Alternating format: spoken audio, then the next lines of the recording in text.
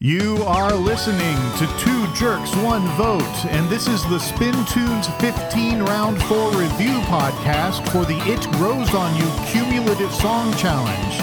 I think I'm getting some interference here. Let me see if I can fix that. Hi, it's Micah. How was your day? I hope that it's been great. One Spin Tunes 14, but that's enough about me. I'm here to listen to your songs. I only wish that somehow there were more songs. Cause even though it's an elimination tournament, you've all shown me a glimpse of what your artist's journeyman.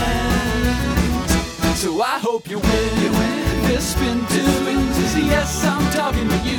I hope you win this Spin Tunes. Though statistically it's probably not true. Every entry has a special place in my heart. Remember that while I'm tearing you apart. Because as a judge, I'm required to declare some songs worse than others and also offer reasons for said declaration. So I might give criticism that you feel invalidates your entire artistic vision or dismisses the effort and talent that you put into your work because it doesn't meet some arbitrary criteria that you couldn't possibly have known about. But even so, in my heart, you're all winners. All right, today we have with us Micah Summersmith. He won the most recent Spin Tunes competition. That's Spin Tunes 14. He has won Songfight multiple times. He has great albums at micahsummer.bandcamp.com. That's micahsommer.bandcamp.com. He has super cool videos up on YouTube. You should check them out. Welcome, Micah. Thank you. Yeah, you've made Two Jerks, One Vote into Three Jerks, Zero Votes. Woohoo! This time around. All right, Yeah. Yes. And thank you for reminding me that I really need an actual website with a URL that people will be able to spell and remember. So thank you for that reminder. No problem. Did we want to talk about anything before we get started with the reviews? Well, I'd like to discuss this challenge kind of in general a little bit, mostly because I actually suggested this challenge. I put it in the suggestion box before I was a judge. So going into judging, I didn't know that I would actually be, judging, although my votes don't matter, as we said, but that they would be doing it this round. And I got pretty excited. The reason that I wanted to do this challenge is that I think in a certain way it feels pretty limiting, like it's a very specific form that you have to go with, but it felt like it could go in a lot of different directions. And, there you can have more and more things like food or drinks, as some people did. You can travel farther and farther distances. You can get more and more complex psychological states or more and more complex relationships. And so I thought it would be really cool to see how a big group of people would tackle this challenge. And because none of these songs would have been written without this specific challenge, and because I suggested this challenge, it does feel to me in a very real way like these songs were written for me. So it's a really, really cool feeling and it helps that these songs are really good. So it's just a cool feeling to have this collection of great songs and to know, I had a part in these existing. So that's so cool. you feel some sort of ownership over. I get that idea totally. One thing that I wanted to mention too, just to give some background, is that this challenge was also picked as the round 4 challenge, specifically in part anyway, because it was considered to be perhaps one of the more difficult challenges. So it was saved until the end because we thought that we would probably get better entries from artists who would be able to do them well. Yeah, I do think it would be easy to do a pretty boring and uncreative. There's, a long list of nursery rhymes that are in this form, but I was a little worried as like, are we going to get 4 nursery rhymes? But I do think it's true that having it at the end, both that you're down to 4 artists who are theoretically the best, but also I think everybody's kind of bringing their A game because it is the final round. Yeah. I'd like to give a shout out to the Shadows. I thought they did a great job. I thought there were some gems in the Shadows. I think there are a number of the Shadows that are that particular artist's best song in the fight. For sure. In the whole Spin Tunes. Yeah, it brought out some really good stuff from people. And arguably there might have been a couple of nursery rhymes in there. So we'll be able to talk about that later, though. I had a sense of dread when considering writing a song for this topic. I turned out to be really busy that week and didn't have a chance to really attempt it. But this was a hard one, and I would have really struggled with it. Just the whole idea of making this song form fit into something that is, listenable and somewhat mainstream, I feel like was quite a challenge. Yeah, I did have an idea for a shadow, but when I got around to sort of sitting down to do it, it just sort of didn't come out. And the other thing was I realized that it was just a joke on the challenge and maybe not worth all of the effort that I would have put into it. It was the whole joke would have been that the first verse would have been 2 words, would have been my love. Then the second verse would have been 4 words, my love, I'm trying. And then the third verse would be 6 words, my love, I'm trying to understand. And then the fourth verse would be like 120 words. Mm-hmm. And then the fifth verse would be 122 words, so it's kind of like it would be, cumulative, but it would not be the whole thing. And it would not be worth it because it would just be a joke specifically for this. Right. It'd just be trying to troll the challenge. Right. So, yeah. Fun for you. I had a shadow. I had an idea of a song for an earlier round that I did not end up doing because it was like, this is just a joke that would be a total throwaway thing, and I'm putting a surprising amount of thought into it, and it is just not going to be worth it. Yeah. Yeah. And, something that you might not be interested in listening to in the future, too, is, it's a real detractor. It's something that prevents me from wanting to put a lot of effort into something. Yeah. All right. I guess if we want to move on, one of the things I also should mention is that I mentioned before, it's like 3 jerks, 0 votes because our rankings don't count. Our reviews don't count this time around. There's no stakes in anything that we're saying. So I can say any old thing. It doesn't matter because those rankings don't count. And everybody who participated in Spin Tunes really, really does matter now, except us. So... Yeah. I mean, your reviews do count in that people will be hearing them. Yeah, to the extent that they value our judgment. When it doesn't count, I don't think they do. I'm like, oh, God, I don't have to listen to those assholes talk about my song anymore. Thank God. Yeah, exactly. 0 downloads of this podcast. Yeah. 2 downloads of this podcast. It's Mike and Micah. Yeah. That's it. Boy, I sound really good on this podcast. I sound so smart. Yeah. Oh, well. All right. Should we get started? Let's do it. So let's see. First up, we've got Zoe Gray with My Typewriter and Me. I like to sit alone on my roof, writing, just my typewriter and me.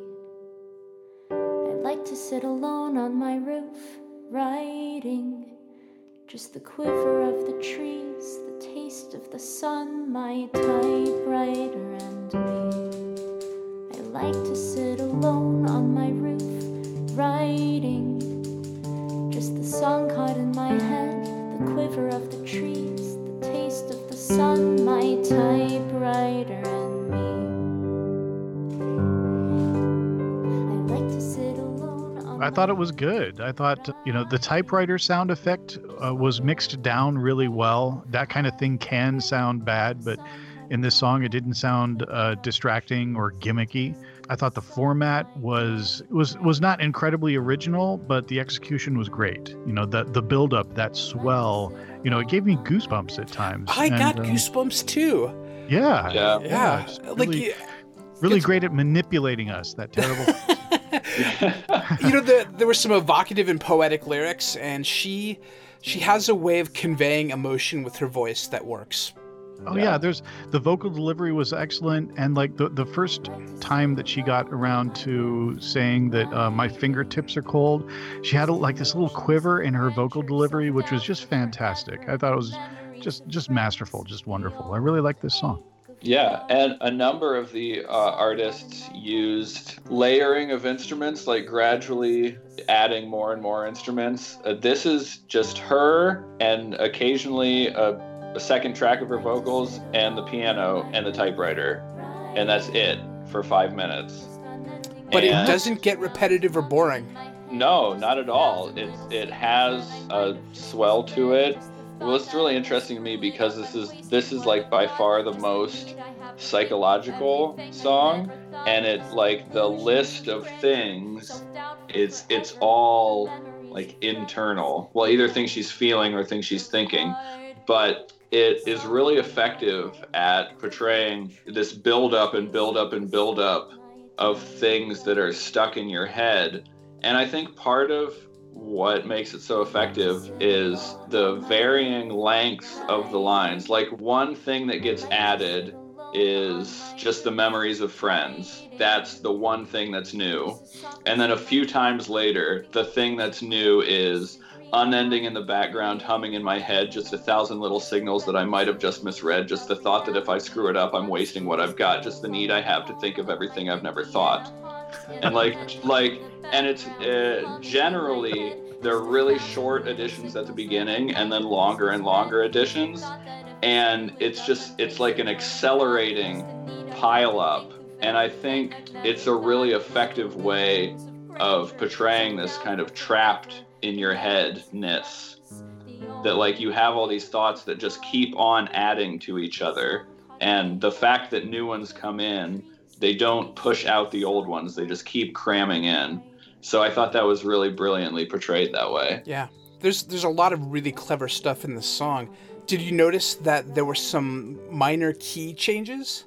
I don't know exactly. I didn't really track the key changes, but I feel like it went minor during some of her more negative thoughts in the piano backing. Mm-hmm. I felt like the music kind of gets a little sadder as her thoughts get a little moodier, and I thought that was quite interesting. And it was never like sometimes it's like, oh, he's talking about a bird, so the piano's doing a little bird song, or like, oh, isn't that cute? But like, it was done in a subtle and effective way that was not banging you over the head with it. Yeah. Did you notice that the typewriter at the very end of the song does a carriage return at the very end, as like it's the end of the line? I mean, there are carriage returns throughout the typewriter sounds, but the one at the very end seems timed right at the end. It's the last thing from the typewriter you hear. Yeah, it was also pitch corrected, which really distracted me. It sounded so fake. I'm kidding. Yeah. I thought that some of the harmony vocals sounded a little bit fake in places. Like, did you guys notice any sort of robotic sound to them? I thought I heard something like that. I didn't, but I wasn't really listening for that. You know, the thing is, I always believe that, you know, you can get away with a lot in the backing vocals. You know, Ryan believes that robotic backing vocals are just how they're supposed to sound. So yes, thank you. Yes. Absolutely. I mean, I was looking for something to be picky about, and I thought I heard maybe something like that. Yeah, I think that the mix is not particularly sophisticated in terms of like when the harmony vocals come in. I thought they were kind of like just sitting on top of the mix, not really integrated super well. That's kind of just like a technical complaint and I'm terrible at like mixing and doing the final production stuff, so I'm not really holding it against her. Yeah, it didn't detract from the song in any real way. Yeah. Yeah, it's the only real problems with this technical stuff is if it takes you out of the song, and there's nothing here that took me out of the song. Yeah. Right. Should we move on? Yeah, let's talk about Mandibles with The Witching Hour. I wake up at the witching hour. Once my thoughts belong to you. Between our windows of the utmost hour, there is but one thing I can do. Crossing the familiar street, I'll knock at last upon your door.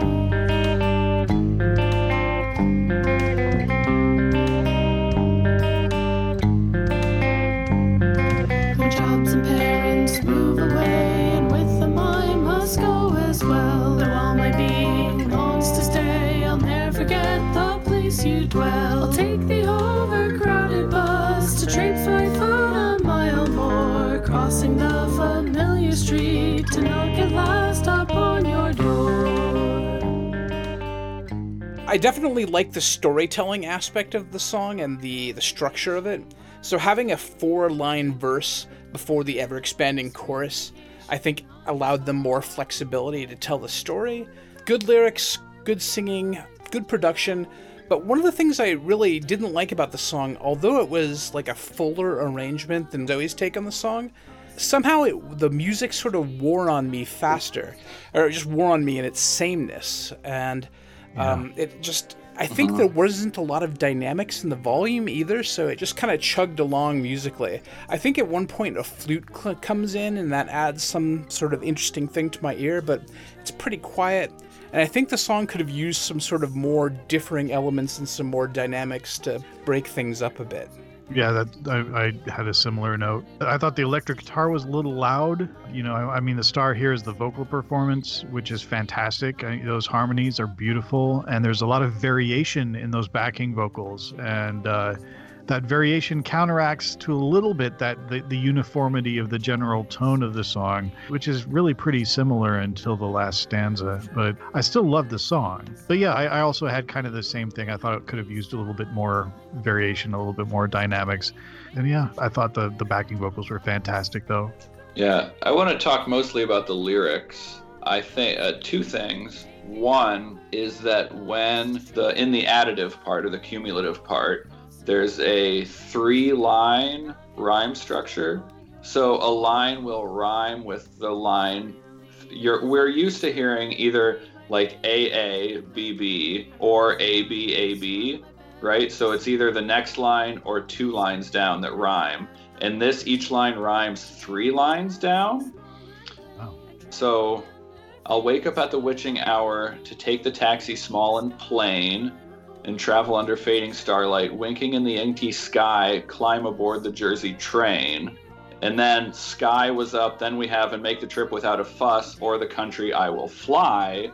Touching down we hopes we meet and take over the crowded bus. So like in each time it's introduced, each time 2 lines are introduced, 1 line doesn't have a rhyme yet, and 1 line is rhyming with something 2 lines down. And then you have to wait. It's just like a really simple but also really incredibly sophisticated rhyme scheme, and it blew my mind. I thought it was really brilliant. And then the other thing that I loved about the lyrics and that kept me thinking, this was maybe the song that I thought about the most out of all of these songs. So in each verse, the 4-line introductory section, right? So the part that does not get repeated, that is all in the present tense. And then we have the route to get to the other person's home, and that gets longer and longer. And that is all in the future tense. Mm-hmm. And my theory here is that she never goes to his house. She never actually sees him again. And they get farther and farther away, and it's like, even though now we're at different schools, I will fly over the country. Oh, now, even though I have to take a job somewhere far away, I will get on that train. And I don't think she ever does. And then there's one verse that's explicitly, the witching hour's memories that linger in my mind create a joyous reverie that conjures more in kind. So this is a dream. This is not real. And then in the last one, finally, as life is led day by day into the grave, I rise in darkness from my bed to seek the love I've always craved. So it's at night. She's in bed. This whole witching hour reverie dream stuff is all throughout. I think if she ever thinks that she goes, it's in a dream. I don't think they're ever actually going to see each other. That's my hot take on this Mandibles song. After your recitation of the lyrics, I kind of like went in and now I'm looking at the website, and I don't know, the very, very last 4 lines, I don't know. But your recitation of the lyrics really also pointed out to me that they got the stressed syllables really good here. It's all da da da da da da da da da da da da da da. It's really, really, just, and reading it over now without the song playing, it's really plain too. That this was written very carefully. Yeah, like Yes. poetry. Yeah, absolutely. So more impressed now even. And okay, so reverie is mentioned throughout, and the last line is "We are joined in reverie." And I just looked up reverie on Wiktionary: a state of dreaming while awake, a loose or irregular train of thought, musing or meditation, daydream. It's not real, guys. It's not real. I think you may be right. I wondered if the protagonist was dead at the end. I Well, they definitely do- had that thought too, They because do- she mentions as day by day life is led into the grave. Yeah. So you can take that as she's realizing that she will die sometime, and then if she wants to reunite, she has to do it now. Or you can take it as too late, she missed her chance. Right. But we'll always have reverie. Yeah, Uh, it's a good song. That's spooky. yeah. Just got a little chill there. Maybe she's a ghost trying to take an Uber to her lover. So I don't know. It's hard. Okay, well, I wish these songs had a bio. This is actually Well, this one does have a bio. There is a bio. Oh. So this was written by Truth, if I recall. Well, it's I pulled it up. This song was inspired by the story of a song that Truth wanted to write many years ago. And there's a little synopsis. This song takes the idea and spins it out into the story. Like most stories, the end is more satisfactory than reality. So I don't know if when she writes that, if she's hinting at my interpretation or if she's saying that, yes, this is what happens in the song, but that's not right. But you know what? Death of the author, R.I.P. Cybronica. Doesn't matter what you think. It matters what I think about the song. And I think they're never going to meet each other.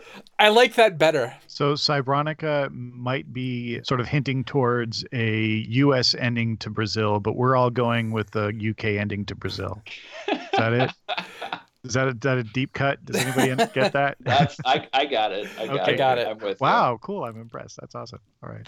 All right, let's talk about Third Cat, and his song is Feel My Trouble. Just like any other kid, dreamed of being a star, but I never really did get all that far. Growing old at this dead-end job, Monday night headed out to the bar, and I'll have a shot at Jack, make it a double. I don't wanna feel my trouble.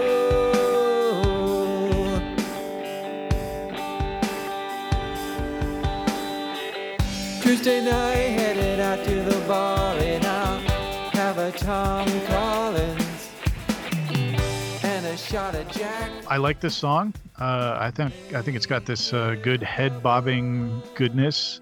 The singer sounds into it too. I do have a couple of issues with it though, which are not deal breakers for me. But number one, it's a little gimmicky. And number two, it doesn't seem to me to flow as well as I'd like it to.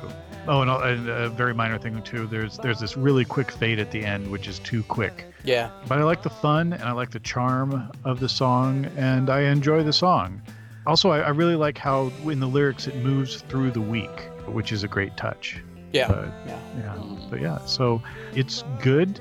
It's the first of 3 songs, I think, that are about food and or drink. But yeah, I regret to say that it's not my favorite of the thing, but since my vote doesn't matter, it doesn't matter at all. So I may as well just say that, I liked some of the songs better than this, but I still like this song a whole lot.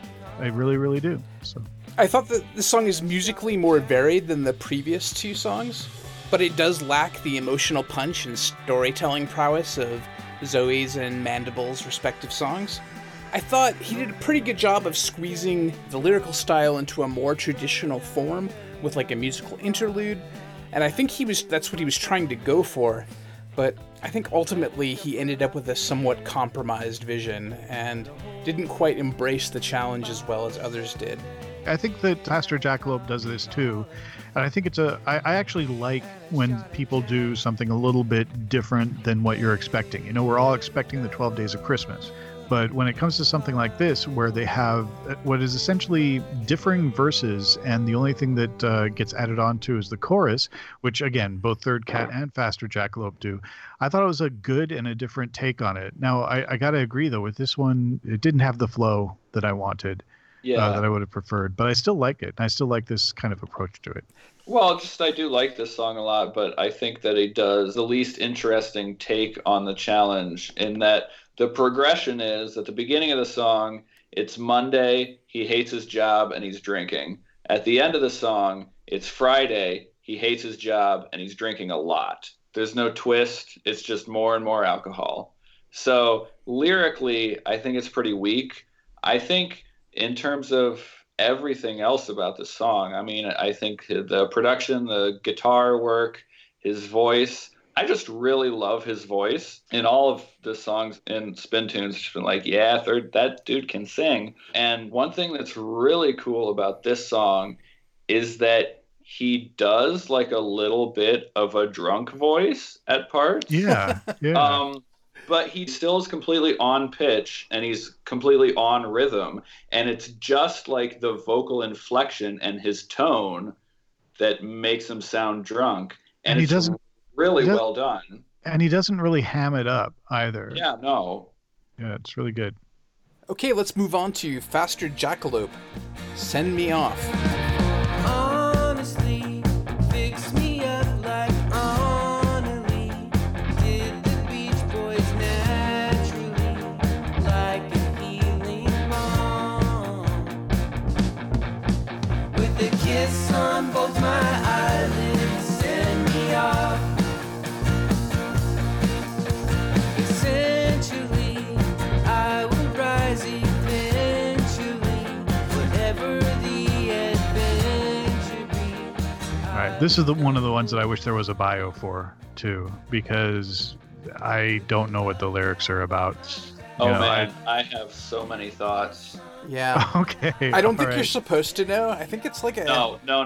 Guys, this song is extremely clear to me. Oh, wow. All right, go for it. Yeah. Go for it, man. Okay, so do you guys remember Ominous Ride's Gratitude song, where he's basically saying thank you to all the girls who have dumped him? Yep. Yeah. So that narrator and this narrator are very similar to me in that they both enter into romantic relationships expecting and letting the other person to do all the work.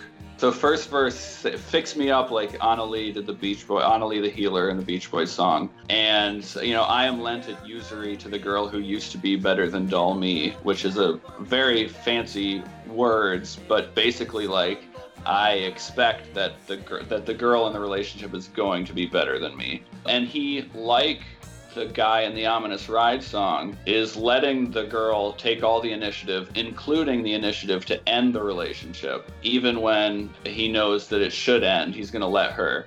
So the difference here is that the Ominous Ride guy expects that the cycle is going to end when he finds the right girl who stays with him instead of breaking up with him. The Faster Jackalope guy expects that the cycle is going to end when the girl gets so sick of his bullshit that she murders him. And he'll deserve it. Absolutely. I'm not sure how self-aware the Ominous Ride song was in terms of the flaws in the narrator. This song is very self-aware. Like, I don't know if this guy knows, but the members of Faster Jackalope, or at least the lyricist, knows that this guy is kind of a wreck. And I can keep talking about this song. Well, the kiss on both my eyelids, that seems really specific. I mean, is that a sort of a traditional, I don't know. It made me think of placing coins on the eyelids, right?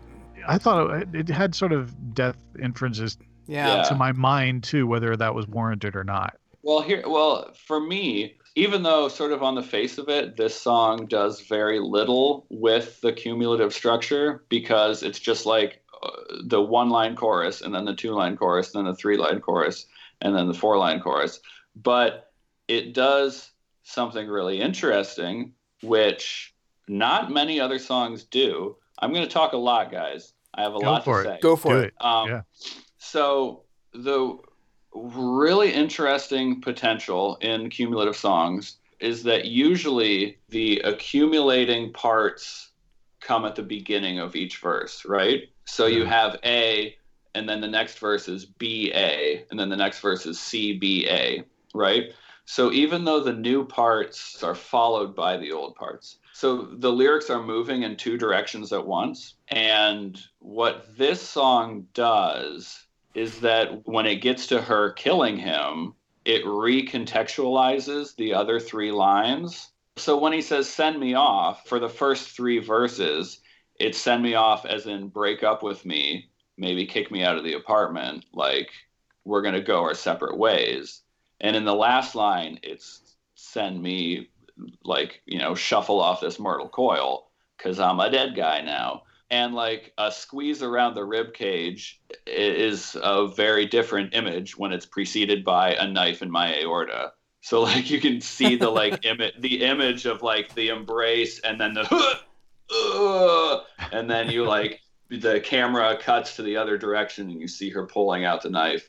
And yeah, the kiss on both my eyelids at the beginning, it's just kind of like a sweet, a little bit patronizing, like I still value you. I still have affection for you, but this relationship is not working.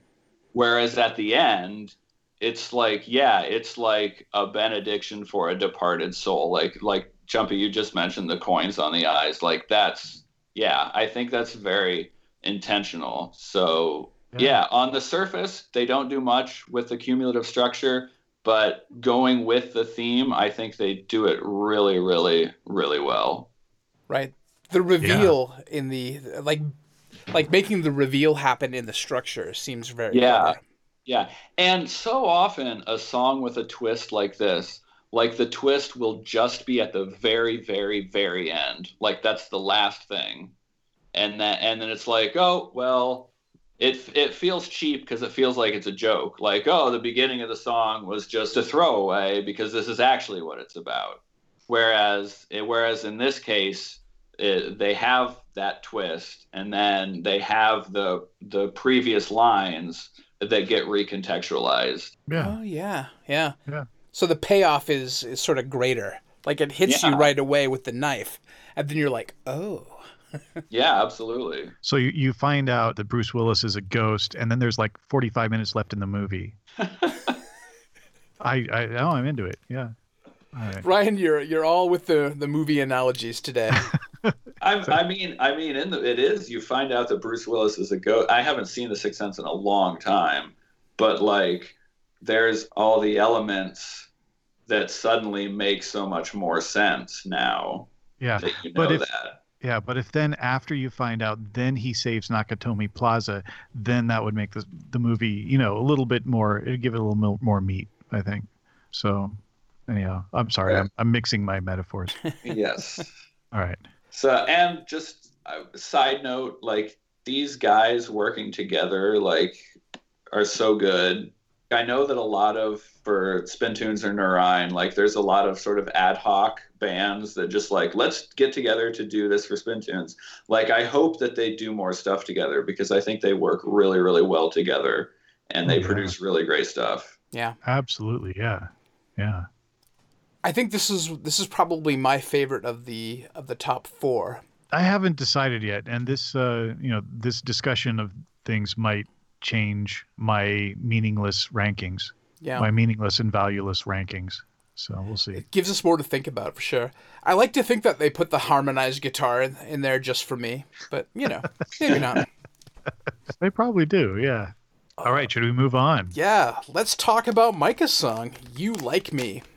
Ryan caught you staring at me across the classroom, and that's how Brian knows that you like me. And Natalie got a note from Brian while Mr. Lee was rambling about something that Brian caught you staring at me across the classroom, and that's how Natalie knows that you like me. Oh my God, Micah, you are one charming, clever bastard. Well, that's why you like me. I loved this song the first time I heard it and the last time I heard it. Yeah. It kind of sucked that they played it first at the listening party because it gave me expectations for everybody else's songs. And I'm like, Why did they play this first at the listening party? Oh, they did the Shadows first. They did the Shadows first. Yeah. Okay. Is the brass in this song a euphonium? Yes. Okay. Yep. Do you still Real have that instrument. euphonium that you borrowed? No, actually, I got another one. I had to give that one back because I left the band that it belonged to. And then a friend of mine who I was doing some other completely unrelated music with, I was doing like some bluegrass stuff. I was playing accordion and he was playing upright bass. But he's an older guy and he's a brass player. And I was like, yeah, I used to play the euphonium, but now I don't have an instrument. And he's like, I have a euphonium that I hardly ever play anymore. Do you want it? So I was like, yes, I do. So that is that one. nobody has a euphonium. What a worthless instrument. Yeah. But like nobody has a euphonium just lying around. How many people do we know who have a euphonium? We know one person. I think we may know one person who knows what it is. Well, right. you know, you it's guys like an ocarina, right? It's a lot more expensive. It's like a cross between an ocarina and a bagpipe.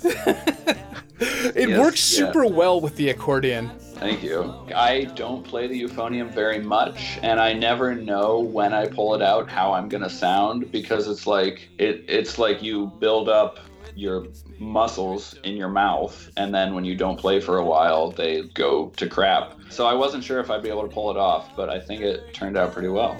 Yeah, absolutely. I mean, I was listening to this song and thinking, man, if that was a French horn instead of a euphonium, this song would suck. I guess the danger is it sounding super farty, right? Yeah, just not having a pure, clean tone. You can get like a sort of buzzy or like staticky tone. And also, I am not very good at playing on pitch with the euphonium. It's pretty flat some of the times, but not as bad as it was in You Know About Me, my Beyonce prequel from before. That was a train wreck that nobody called me out on. Euphonium playing was a train wreck, guys, factually. Right. Doesn't matter. Great song. It's like a bugle, right? You're responsible for the pitches. Like it's not like a fretted instrument. Yeah, it has valves. So you press down the valves and that changes the length of the tubing, which changes the pitch. But your mouth also affects. We can get into a whole thing about the physics of brass instruments, but I can like feel our listener count dropping as we continue this conversation. Mike, can you tell me a little bit about the structure? I thought the structure was very clever too. Is that something standard? I love the way that you reprised all of the names at the end. Yeah, well, I knew I wanted to end with, and that's how I know that you like me. But it didn't feel right to just have that and like, boom, there it is. So it was like, oh, I'll go backwards or forwards in the order that they're introduced. So that felt like a good way to do it. I just had a lot of fun with this song. It was a great fun song. I mean, We had it was a lot fun. of It was fun very listening. happy. It was a smile ear to ear type of song. You know, I love just everything about it. I mean, it's one of those that, yeah, you can't really find anything to criticize about it because, like, the clapping is imperfect. Well, it's supposed to be. Right, you know? right. It's like, it's perfectly imperfect, if you know what I mean. It's like, Yeah. but yeah, fun instrumentation. I got one comment. You know, what is that shitty drum set at the end? I kind of love it, but Okay. it is crap. Whatever the hell it is. Oh my, okay. I have a son. He's 2.5 years old. That is his drum set. It is sized for a 2.5-year-old. It is my a fully God. functioning drum set: snare drum, kick drum, tom, crash cymbal, hi-hat. Tell your all 2-year-old of son he that- can't play for crap. All of that one half. I mean, that's me playing. I was He's kidding. so yeah, I was like, as I was I knew that I wanted to do all real instruments. I didn't want to sequence or program anything, and it was like, this this needs an extra kick at the end. And I have a small djembe and I have the shaker and everything that I had in. And it just so happened that my son and my wife were somewhere, I don't even remember where they were, but they were not in the house. Because usually I record when he's sleeping. And I would not have been able to go up to the drum set that is 20 feet from his room and record playing the drums while he's sleeping. So it worked out. I went up and recorded the 15 seconds of drums. But yes, it's really me playing the drums. It really is a garbage drum set that is half the size. So yeah, I was like hunched over it. It was ridiculous. It was kind of perfect. It was really cool. I liked it. I did. I hope you appreciate it. I also played a real live bass guitar on this song. Wow. That didn't stick out as much as the glam euphonium or the other things, so the accordion or anything like that. But yeah, no, I love this song. If we were ranking the Shadows, this would definitely be in my top 12. So it was really, really good. You're only saying that because I'm right here. So I know who Brian, Zoe, and Glennie are. Who is Natalie? Natalie is one half of Running Green Lights. Oh, damn it. I'm looking on the list of all the song fight participants. I'm like, where's Natalie? Where's Natalie? Missed that. Yeah, there were only so many people whose names I knew and who it's a weird thing. This the whole pseudonymous. That is the word. Pseudonyms. Especially when in Narayan, this happens in Narayan all the time that people make up a new stage name. Yeah. Every time. And so it's I don't want to figure out who you are. Just you either use your real name or make up a name and stick with that name. Sure, that's fine. So I couldn't figure out who everybody was. And then Jocko Homomorphism, I know his real name, but I don't know if I don't think that he's afraid of people finding out who he is. But anyway, I wanted to I wanted to only use names that people had confirmed this is who I am. So one of the Running Green Light songs listed both of their names, and then we all know Glennie from Faster Jackalope and etc. And Marlon, of course. Yeah. Of course. Yeah. So you're not doxing anybody. Right, exactly right. All right. Well, speaking of Jocko Homomorphism, his song was On the Beach. Nothing to do but head for the bar as we wait for the toxic cloud. Nothing to do but head for the bar as we wait for the toxic cloud. We didn't drop the first atom bomb and we only won by default.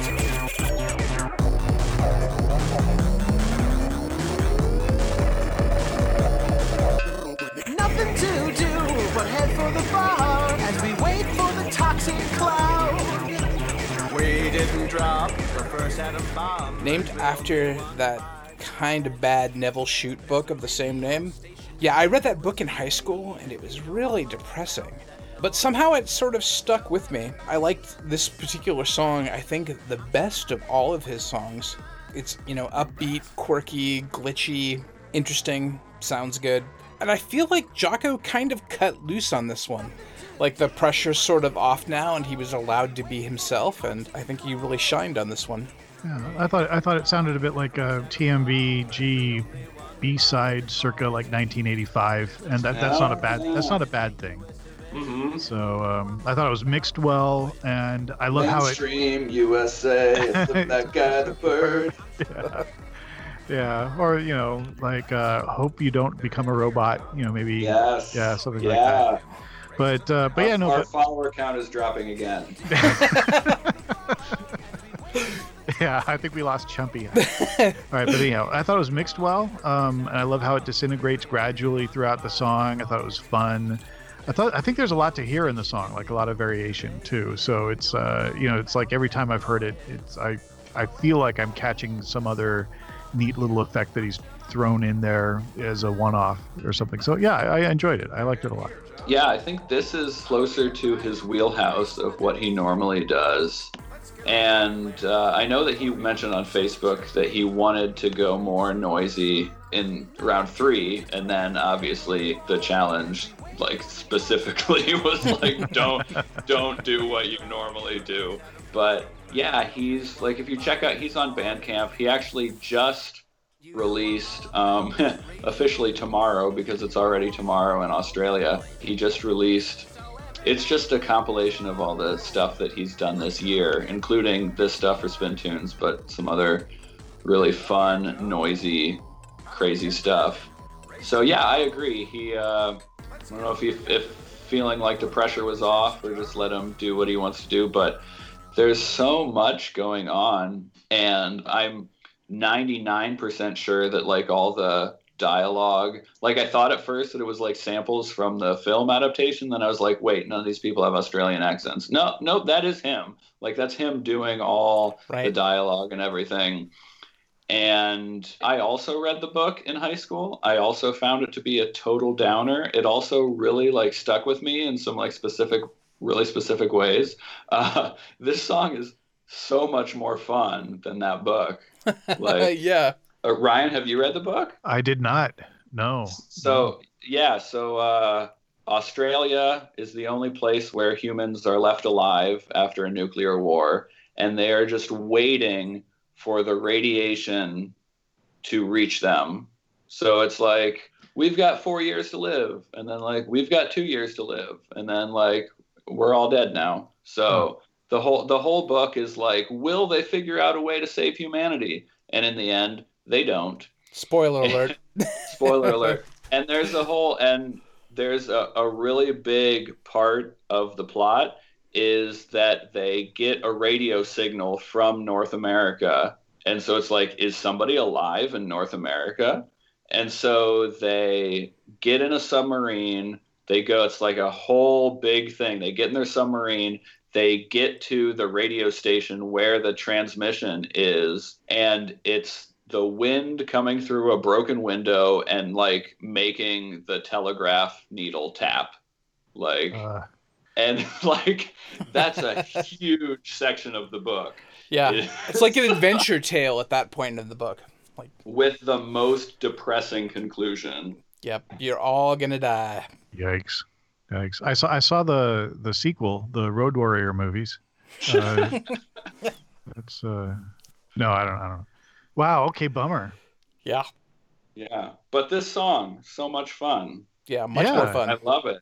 Actually, he's a math guy, and he was at a conference in Wisconsin, so I met up with him, and we had a conversation about avant-garde music. And one of us mentioned that, like, yeah, you can get away with introducing really weird, bizarre elements if there are other elements in the song that are more recognizable. So, like, he's got a prominent beat, he's got, repeating lyrics, he's got a lyrical structure.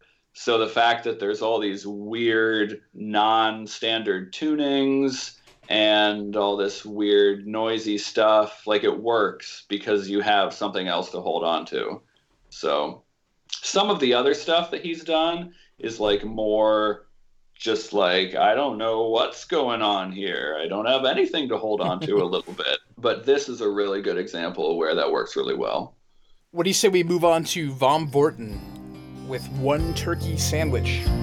It's the office Christmas party and I'm feeling faint-hearted. Everyone knows everyone, but I only just started. And the people are so friendly, I just want to impress.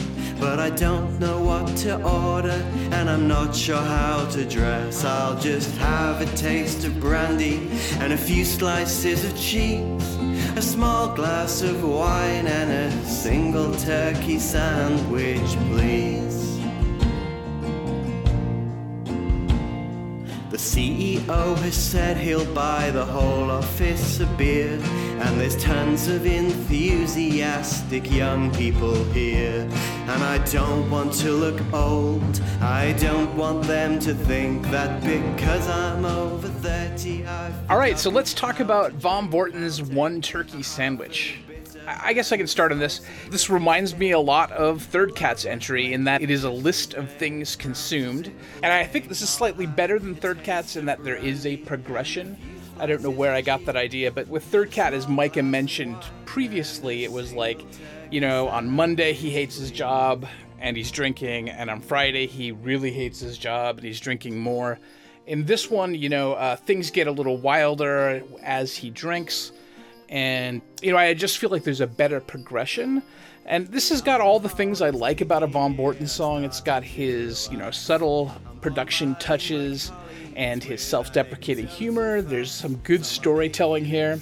I like the Christmas bells, for a Christmas song. I think that really works. Gotta love Waltz Time. And I like at the end, it sounds like there are these gang vocals that come in, and it makes it sound a bit like a group sing-along, which I think is kind of a cool touch. So yeah, I like this song, but maybe not as much as I expected to. Vom's always been a favorite of mine in this contest, but this time, I just thought it was just okay. It didn't really wow me. Yeah, Von Borton, Third Cat, and Menage a Tune all had the same general idea with, ever-increasing lists of food and drink. And this is a really great song, but it's really sort of pretty conventional, and I don't mean conventional in any sort of a negative way. But yeah, Von Borton, Third Cat, and Menage a Tune, but Vom, I think, executed it in the most digestible fashion, the most conventional and sort of easily approachable. Sort of, it's like we've heard songs like this before. It doesn't sound, I don't know how to put it. It doesn't sound 12 Days of Christmas. Yeah, and it doesn't sound like it's a trick. Yeah. It sounds like a song. And of course, I love 3/4 time. So yeah. Well, the fact that the verses have the non-recurring sections have a story that runs parallel to the ever-expanding list of food, that I think really helps it, makes it feel like not just an ever-expanding list of food or drink, which much as I loved Third Cat's song, that was its main weakness, was that there was really nothing else to it besides that list. Whereas this one, it tells a story. He's nervous at the party, then doesn't want to look old, so he's going to drink some more. Then he's relaxing, he's starting to let loose, he's making people uncomfortable. Then he's dancing on the table. So it's a story, and it works well in parallel to the expanding list. Yeah, very relatable. We've all been there. Oh yeah, 6 pints of lager. That's usually where I start. Actually, that's the main difference between him and me. But yeah, that would be the title of your song, not Turkey Sandwich. That's my maintenance dose.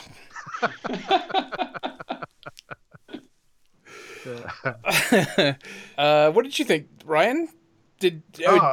I already did all my blathering about it. I thought it was a great song. I did.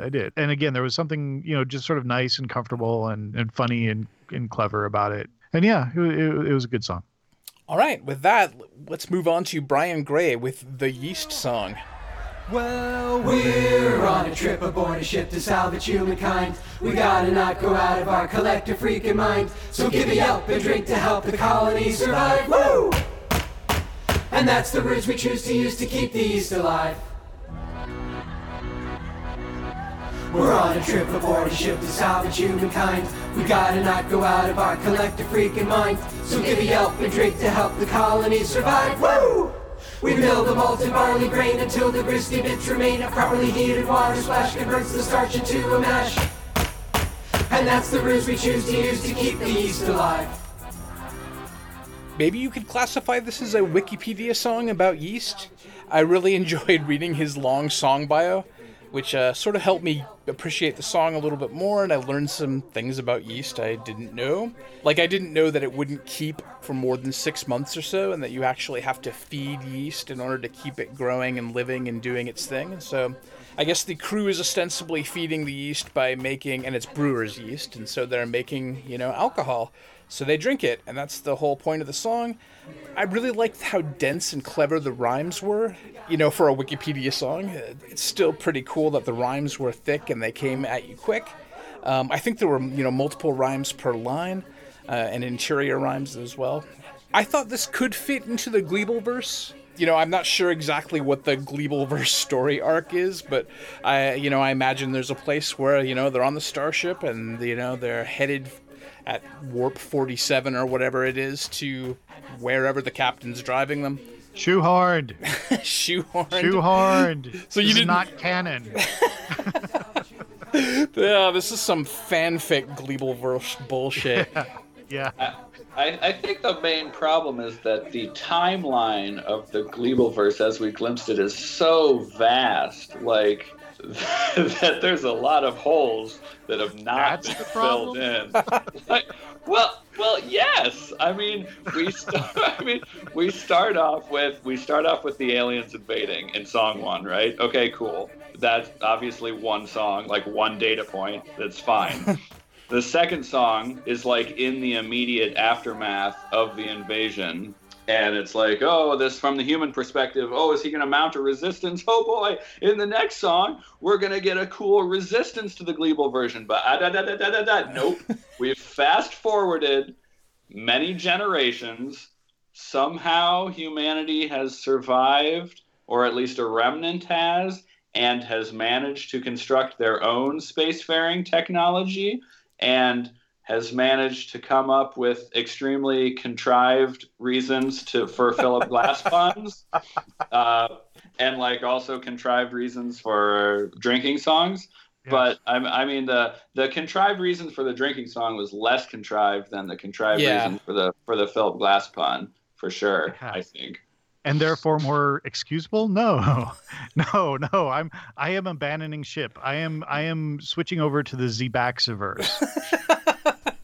Well, I did point out that we were considering doing a song of the Gleebleverse, and I mentioned this to Brian, and I told him that I was worried that his lawyers were going to come after us, and then he told me, oh, it's all in the Creative Commons, so anyone is free to crib from the Gleebleverse if you want to do your own Gleebleverse / fiction or whatever. / fiction? Oh boy. I don't even know who the two characters I'd be slashing are. So. We don't even have two characters yet. we have Gleebleglorp and humans. That's Gleebleglorp and Kumquat Boy / Yeah. Okay. Yeah, no, we're gonna focus on the Zbaxiverse from now on. So that's a deep cut for.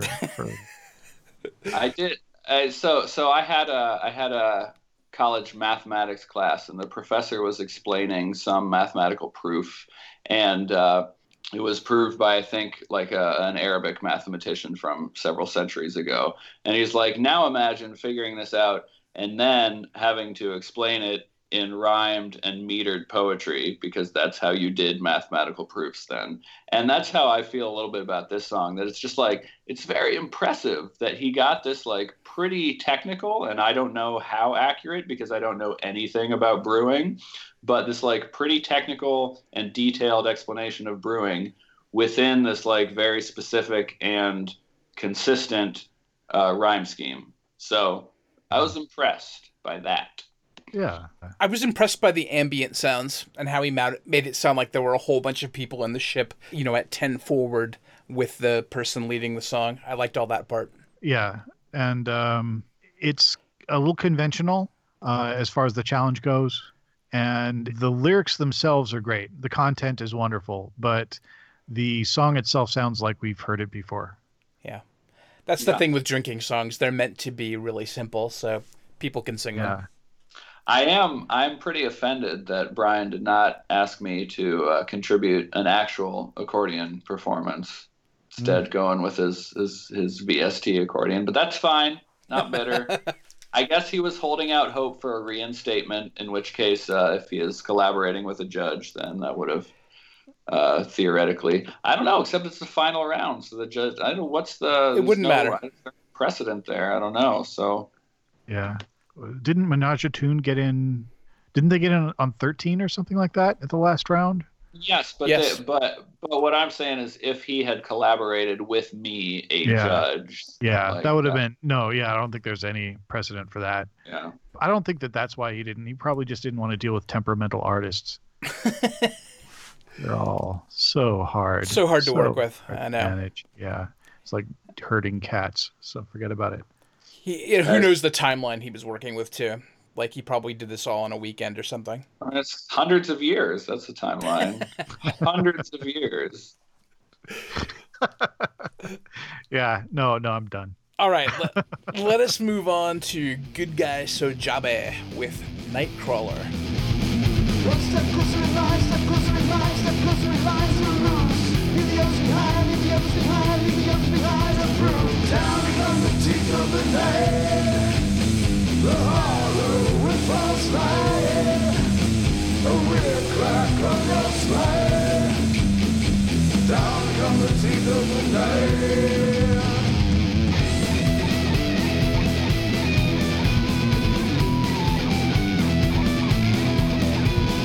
One step closer in line, step closer in line, step closer in line to lose. Leave the others behind, leave the others behind, leave the others behind, approve. Desensitized. I have to say I like Good Guy Sojabe more when they try to sound like Motorhead rather than when they sound like Pearl Jam. So I like the fast headbanging riffage and the heavy lyrics. And I did think about the lyrics a little bit, and I'm kind of sure that this is about the movie Nightcrawler and not the Marvel comic book Nightcrawler, where the protagonist is this anti-hero who chases accidents and home invasions to get salacious footage for the news. So yeah, I thought it was just kind of interesting. Ryan's been all talking about movies on this podcast, and I feel like this is another movie reference. Did you see Nightcrawler, Ryan? I did not. With no. Jake Gyllenhaal, I want to say? Yeah. I didn't see it. Yeah. I could be wrong. It could be about the comic book. I don't see anything about the comic book in here, actually, and I can't comment about the Jake Gyllenhaal movie. But yeah, I just sort of, I don't know. I guess I didn't really think all that much about the lyrics. It does sound a lot different than their previous kind of emo 90s stuff. I think it's a great song. I guess I just didn't really think about the content of the lyrics all that much. Yeah. But what I was really thinking about was the bass drum and the snare, and the bass drum and the snare, and the bass drum and the snare, the boom tip, boom tip, boom tip, boom tip, which is fine. But I would have done something different, I think, if it were me. Did the drum pattern get a little repetitive for you? It was just really sort of prominent and simple, I thought. But yeah, also, I wish he wasn't hiding his voice in that tone vocal effect combo that he has. It's a great song. I just think that, whenever you're just drown your own voice and hide it, I just kind of wish you'd bring it out a little bit more. Yeah. The overall tone of the song was a little muddy and dark too, I thought. And maybe that's what they were going for. Especially the vocals, and I think that happens a lot in the Good Guy Sojabe songs. But I just wish that I wish we could kind of hear what he's got without muddying it up and drowning it and all of that stuff. Like a clean tone preset. Yeah. I mean, this song is almost getting into like Temner territory, except that Temner is like everything is very clean, and it's like the like high energy is up there. But yeah, this was, like you guys are saying, it was muddy. The voice was hidden in all these effects. I also have not seen Nightcrawler, but I knew that it was Jake Gyllenhaal as a photographer chasing news stories, and so I assumed that was probably what they were referencing, although I'm not certain about that. I felt like they wrote a song and then they broke it up and then they structured it so that it would fit with the thing. Like, it didn't feel like the cumulative aspect was intrinsic to the song itself. Yeah. I did double check to see it was cumulative. I was like, I'm going to disqualify these guys. This is not oh wait, it's cumulative. I know, but I was ready.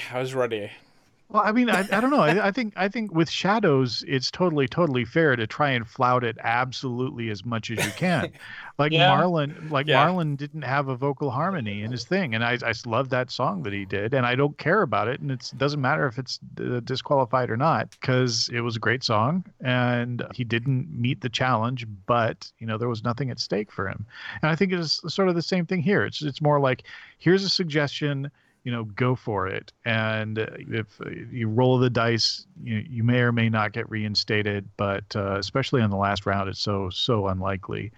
So, they may or may not have been shooting for that. They might have just been thinking like, oh man, we'll just try and make a neat song with this general idea for a challenge. Yeah. So that didn't bug me. Whether or not they met or did as well in the challenge as they could have. I just judging this on a song, I think it's a great song. It's got the boom tip that I don't like all that much, but it's still, it doesn't matter. It's fine. It's just one out of many different choices that they made, and a lot of the rest of them I appreciated, and I like that they sounded different than usual. Yeah, me too. I like that it did have, even though it had a very relentless driving energy, it did have like discrete sections, and there was like the weird, like, I don't know if it was like a who or what I don't remember what the kind of chanted section was. It was cool. It's not the style of music that I reach for very often, but I enjoyed it. Yeah. All right, let's move on to Menage a Tune with Let's Have Lunch. Let's have lunch at the Country Kitchen self-serve salad bar. I'll just have some salad, 'cause I don't want to get fat. When we have lunch at the Country Kitchen self-serve salad bar. Just a plate of lettuce, since I'm just having salad. 'Cause I don't want to get fat when we have lunch at the Country Kitchen self-serve salad bar. I have a confession to make. Will you hear my confession, Ryan? How long has it been since your last confession? Yeah. Never. Yeah. Okay. All right. I didn't make it all the way through this song. I didn't get through the 7 minutes of this song, but I did get over half of it. So more than 50%. So you missed the kazoo solo. There's a kazoo solo? There's like, she gets like 2 or 3 other kazoos in there, and they have this amazing kazoo. No, she doesn't. Oh God! Because there's a kazoo at the beginning, but damn it! Yeah, so you had me. I did read all of the lyrics though. So yeah. So I think I get the gist of it. Which is the best way to experience any song, to read it. I just couldn't do it. It's just the solo voice thing is hard to listen to sometimes, and I struggled. I struggled getting all the way through. It has a good melody, though. Other than the lyrical content, that's really sort of all that we can judge this on, because it's just an a cappella single singer. So it's a good melody. I didn't think there was enough kazoo. Not very much of this rhymes, and I think it could have easily been made to rhyme or to rhyme more. But on the other hand, I don't really think rhymes are really necessary for this. More, this is not a good production. Like, you can hear the pages being turned. You hear a couple of errors that could have very easily been comped out with just like another take, or to, just sort of like, I don't know, maybe she's just doing one straight through recording without any software. Yeah, it's got to be hard to do in a 7-minute song. Yeah. I think that is maybe the case, and I don't know how they work together, but it seems like Ted is generally responsible for most or all of the production stuff, and it seemed like he was not available. Just like in the previous round, she was not available. So for a nominal duo, they're spending half of their time not working together. But I think that maybe she did one take straight through. And if it is one take straight through, then it's pretty solid. There are... there's a little flub here and there. A flub here and there. But, I mean, good on you for just going down the line. I did think this was a good use of the form because it progressed in 2 ways. One is that if you were getting food at the salad bar, like, this is the order that you would be getting them in. If you're at you start with the lettuce and all that, And also, they get progressively less conventionally considered healthy. So you start with lettuce, and then you're ending with ice cream and chocolate cake. So there's 2 ways that the progression is being used there. And remember what I said way long time ago about how there's the progression in opposite directions. So it's kind of fun that she starts, when she gets to I'm just having salad, she definitely does kind of like an apologetic kind of chuckle, like, I'm just having salad, when it's getting, when the plate is piling higher and higher and higher. So that's a cool way that it uses the progression in the other direction to have a little bit of humor as well. Aside from that, I agree that it is hard to listen to 7 minutes of a cappella singing. Yeah. So yeah. No, I thought maybe a little more effort. Maybe just some more computer work. Yeah. If she has a computer program, if she just get GarageBand, get anything. A lot. And I think she needs to cut out or consolidate some of these ingredients. Like put the shredded cheese and the ham together in one verse. Maybe cut out either the cucumbers or the tomatoes. Yeah, it's just especially when the longer that the song gets, the longer that each individual verse makes the song. Yeah. Right? Yeah. So it adds up real quick. I mean, I remember when we were doing the last song for Spin Tunes 13, and I wanted it to be 2 verses and a chorus, but that would stretch it out into like 5 or 6 minutes. Right. Because you had to do songs. Exactly. It was like 3 sections. There was one section and then another section and then a combined section. Yeah. So if you just added one more verse, it almost doubled the length of any song that you had. So it's I still think that verse was great. I wish we could have used it, but you would have been sitting through 6 or 7 minutes of this one song.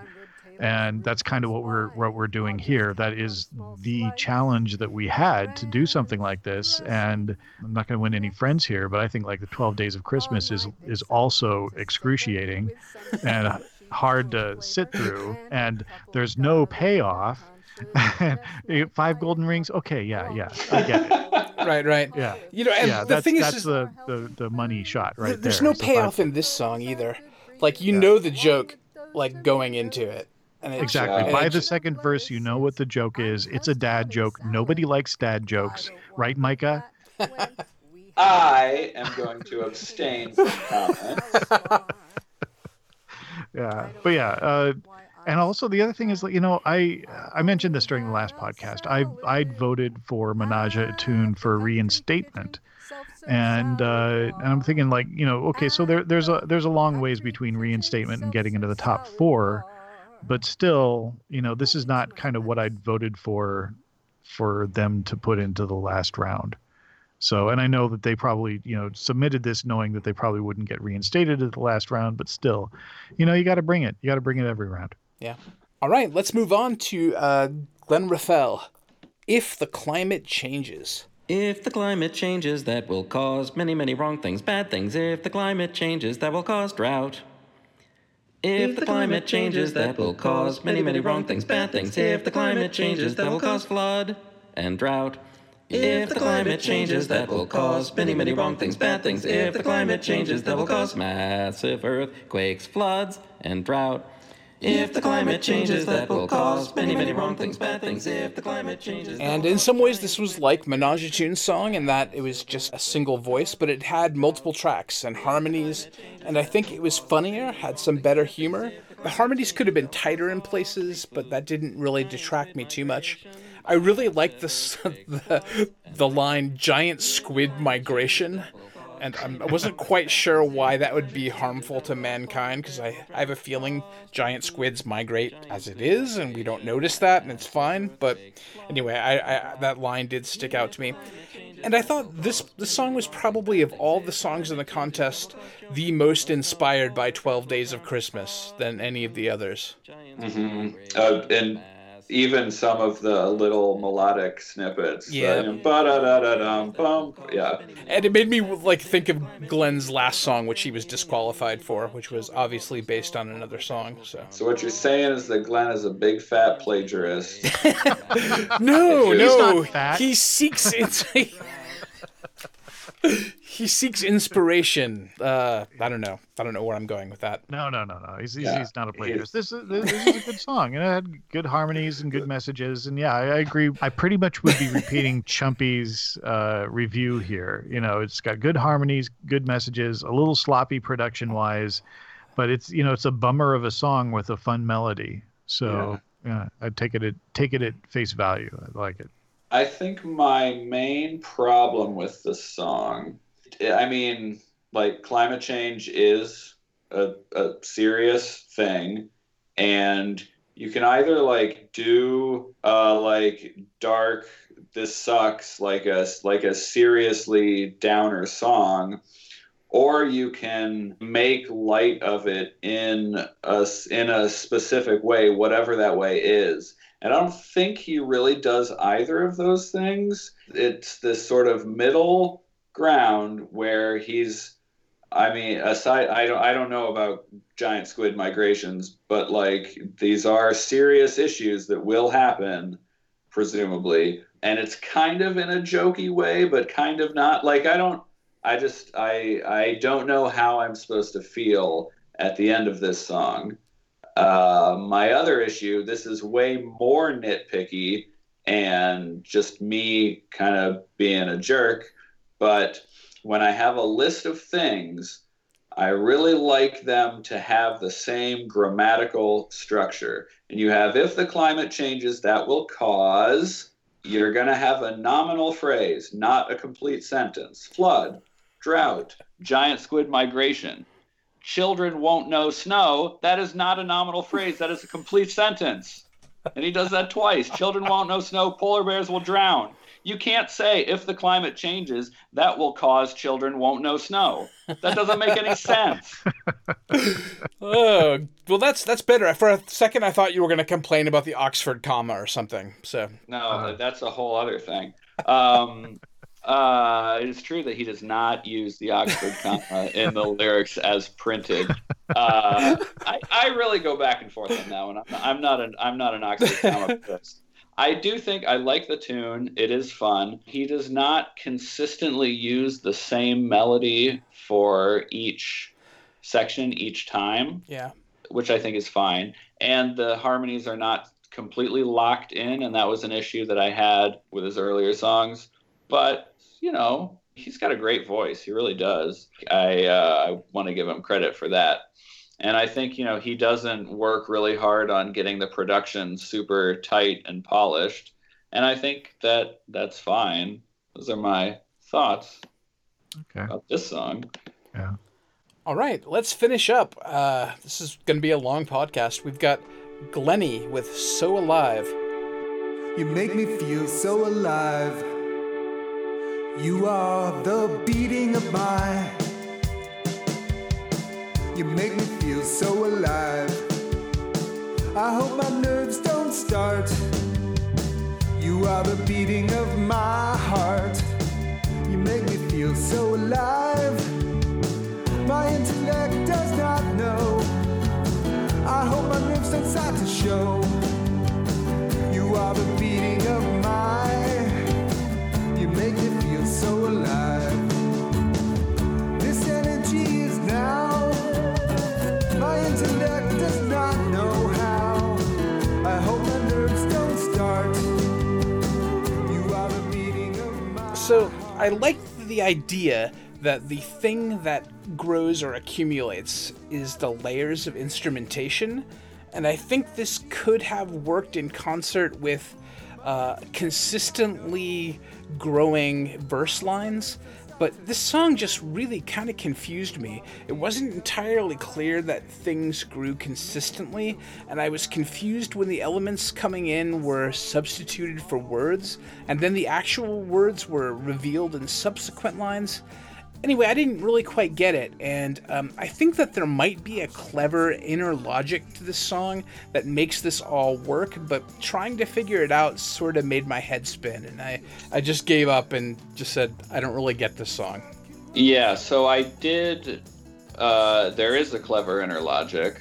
Basically, when a line is introduced for the first time, the last word is dropped. And so the truncated line rhymes with the next line, which is the line that was previously introduced because of the whole reverse progression thing. And then the next time it's come through, they put in that last word, and the line that's introduced next has its own last word truncated so that it will rhyme with it. So we have, you are the beating of my, you make me feel so alive. And then we have, I hope my nerves don't start, you are the beating of my heart, you make me feel so alive. My intellect does not know. I hope my nerves don't start to show. You are the beating of my, you make me feel so alive. Holy cow. Yeah, I got that part, but it wasn't cumulative in the traditional sense. Like those lines didn't repeat later on. Like I mean, they do.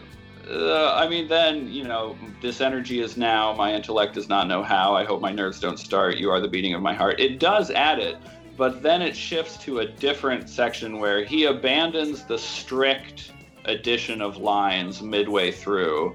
And there might be a specific different pattern going on there, but I didn't figure out exactly what it is. I agree that it's not strictly maintained throughout. Okay. Yeah, I definitely thought that was clever. I'm just not sure it worked when hearing the song if you didn't sit down to think about it.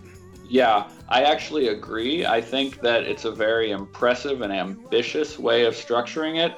I don't think it made for a particularly fun listen. He performs all the instruments well, he sings pretty well, but it feels more like a puzzle than a song that I meant to enjoy. Yeah. Kind of, but there's stuff that I like listening to with that. Like I like listening to a rhyme structure that you don't expect, and this definitely has that. Having said that, yeah, I also agree with you guys. It doesn't have the kind of flow that would make it an easy song to listen to. I thought it was fun. I thought it was cool. I thought it was a great song.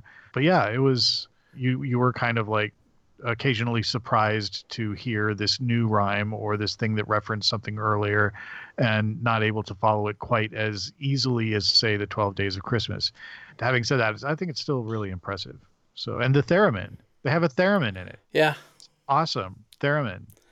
Theremin. Yay, theremin. Yeah, no, I thought it was fun and catchy. He did steal our chromatic step down triplet that we used in We Should. I thought we had that trademarked. I did notice that. I was like, he stole that thing that Jurgatorium registered the trademark to, and I had never heard before. I heard the Jurgatorium song. Yeah, exactly. Yeah, our your check is in the mail, Micah. Thank you. Yeah, exactly. Yeah, no, we don't own that yet. It's patent pending. But no, it's I'm sure you didn't get that from us. So I can't remember where I stole it from, but I'm sure I stole it from somewhere else. But yeah, no, I like the song. Yeah. I thought it was really enjoyable. I thought it was neat to listen to, but in a way, yeah, a little bit like listening to a puzzle. All right, I think that wraps it up. We are done. Maybe. Do we want to talk about Dr. Lindykes? Yep. The 12 days of the campaign. On the first day of the campaign, my DM gave to me a deck of many things. Isn't that a lot? Not really. On the second day of the campaign, my DM gave to me 2 spider gloves and a deck of many things. Don't you mean gloves of spider climbing? Yeah, but that doesn't scan. I didn't hear that. All right. That was on the listening party, but not on the album. Yeah. Do we want to at least make a shout out to Dave about that? Shout out to Dave for recycling a song he had already done before and not producing something original and new. Yeah, shout out to Dave for doing some derivative dad humor. Yay, dad jokes, right, Micah? Well, yes, they're, screw you guys. No, wait, okay, no, there is something worse. He won than that fight, Ryan. Give me. I know, that's why I'm grilling him about it. No, there is one thing that's worse than dad jokes, though, and that's D&D humor. So, anyhow, no, I'm just busting his balls here. So yeah, no, it was a fun, neat song. Yeah, well, I mean, that was my understanding, was that that was an older song, that he did not actually write that for this challenge. Yeah. But it was just like, this is a thing that I made that fits. We'll throw it in. Maybe I'm wrong about that. I don't know. Maybe he did write it for this. Yeah, I thought it was neat and it was funny, and I like the way that he knew that it would just be torturous if he went through it the way that you go through 12 Days of Christmas. Skipped ahead from 4 to 12. Yeah, and then he just dumps all this stuff on this, the guy playing D&D, and it's like, oh my God. So it was like overwhelming, and that was funny. And that was really, really well kind of designed. So yeah, I appreciated that. It was good. All right. So have you guys ranked the 4 official songs? Not quite. I think I may have picked a number 1. Okay. Well, I have ranked the songs, and I actually, in keeping with the challenge, I decided to present my rankings in the form of a song. Which Ryan, I'm going to put you on the spot. Can we perform the song together right now? Do you have you've got your instruments and everything? See, hold on just a second. Let me get okay. So I got my piano next to me right now. Yep. The organ is on the other side, so I can play that with my other hand. The bass, I've got those bass pedals, so we can use that. Yep. And then the guitar. Who's going to play the guitar? We'll figure it out. We'll just go as we go. Let's try it. I've got my hand on the compression knob, so none of your vocals will be popping out too much here. Okay. All right. 1, 2, 3, 4.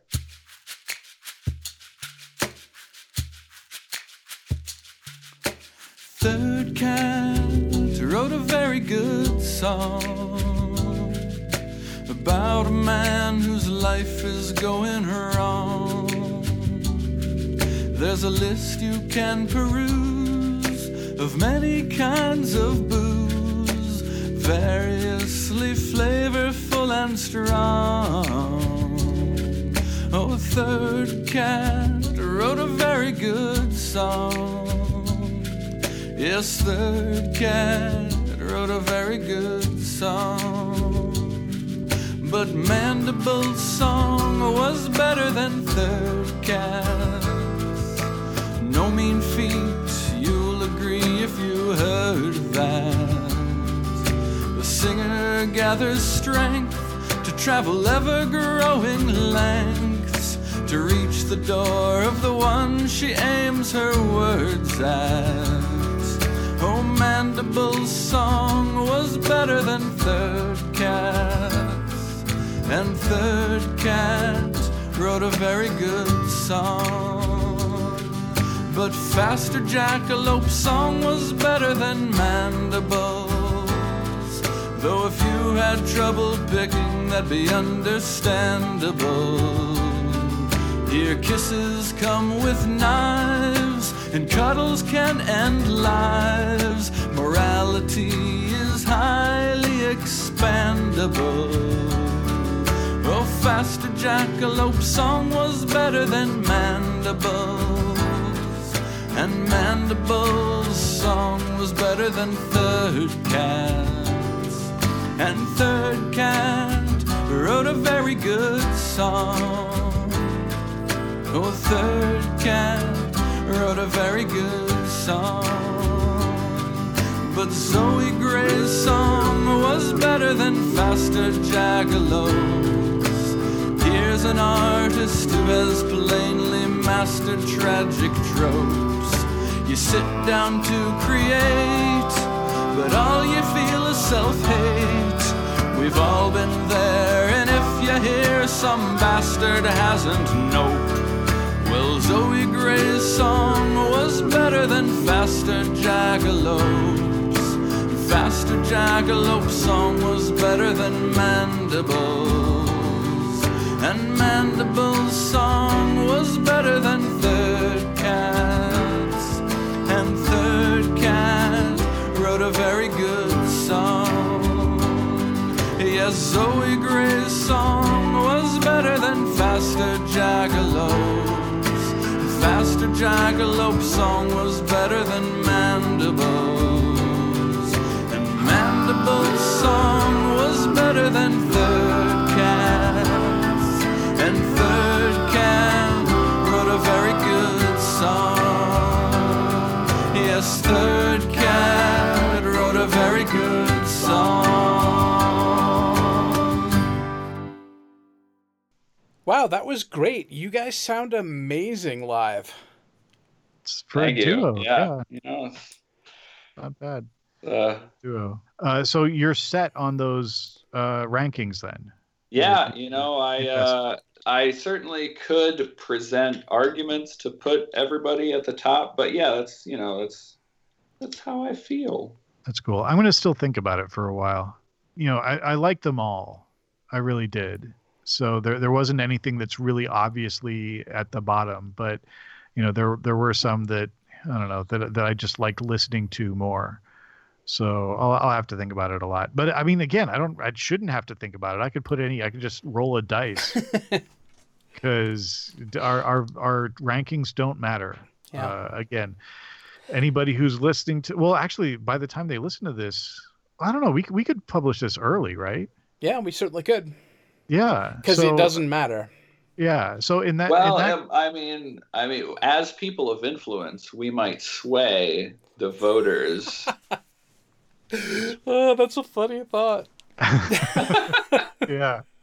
Yeah, the funniest thought is that anybody's listening past their own song. Right. This is the after the songs banter, which people are like, probably if they're listening at 4x speed, and we sound like chipmunks. Yeah. Man, our song is going to sound amazing. It's the speed metal version, yeah. But for me, like up until we started talking about the Faster Jackalope song, I was pretty certain my number one ranking would have gone to Zoe Gray. And my feeling was it was a song that actually kind of moved me a little bit, and songs that make me feel things I tend to rank higher than songs I just sort of like. But there's a lot more depth to the Faster Jackalope song than I initially realized, so I may have to go back and think about that for my number one spot. So here's exactly what I'm talking about, our dangerous influence. So my exposition of the Faster Jackalope song, which I ranked number 2, has made you reconsider it in relation to Zoe Gray, who I ranked number 1. Yeah. 2 great songs. Definitely. Yeah, absolutely. Yeah. I guess what I really need to lean into is the thought that it doesn't matter. So I shouldn't worry about it too much. I should probably just go with my gut. That's a really great feeling to lean into for this entire contest as a whole. What? What, are you kidding? The stakes are enormous. Enormous. Hey, are the stakes as enormous as the stakes at the Country Kitchen self-serve salad bar? Hey, I wouldn't know. I've only had the salad. So yeah, no. I've had half of a salad there. Yeah. Also, for the record, nobody gets anything from Spin Tunes. All right, let's wrap. I can hear the theme music playing. Wait, do you have any shout-outs? I'd like to shout out to Dave for picking this challenge and letting me feel like I now have 12 songs that were written just for me. It's a great feeling. And I'd like to shout out all of the competitors who put in super duper great effort and produced some really wonderful songs. And I'd also like to shout out Cinnabon. Yeah. Cinnabon, when you don't want a salad. Yeah. All right, I'll shout out to Dave for promising to be on this podcast, then flaking out at the very last second. And I'm sorry, I know that it's a tough time of the year, but also we said that we were gonna get the name of the artist this time. Who does the album? Shuba. I'm right on the album page. It is. Oh, he's not credited here. Come on. I'm on the other one. It is. Nope, he's not listed there too either. It's Matt Shuby or Shub or Shuba. Oh yeah. I that does sound right. Okay, yeah. Always great art for the things. It's really awesome. He does a wonderful job. Let's see. Also, who else we got a shout out to? Shout out to Micah's 2-year-old for his awesome drumming skills. Yeah, I was totally kidding about that before. I thought it was a real great addition to the song. I want to shout out to my husband Andre. Thank you for all the love and support.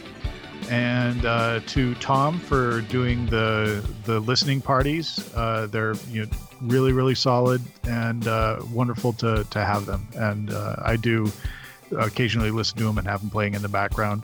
because I like the pre-show and the post-show too. You gotta check that out. Cool. I would like to give a shout out to Edric, who writes extremely detailed reviews and thoughts on judging, which I have enjoyed reading every time. So thank you, Edric.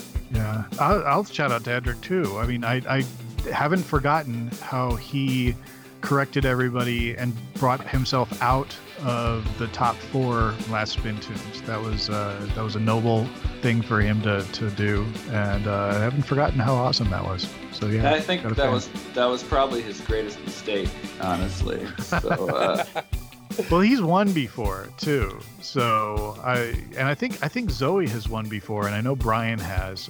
There's a lot of people who've won before who were in this. I think Glenn has too at one point or another. No, he has not. Glenn Raphael or Glenn Raphael. Oh, not Glenn, sorry. But Glenn. Yeah. And but yeah, so there's plenty of people who've been doing this for a while and have had their turn. Yeah. But yeah, I'm not going to let that influence my useless, worthless, no stakes rankings. All right, I can really hear the theme music playing now. We are done. Thanks, everybody. Yeah.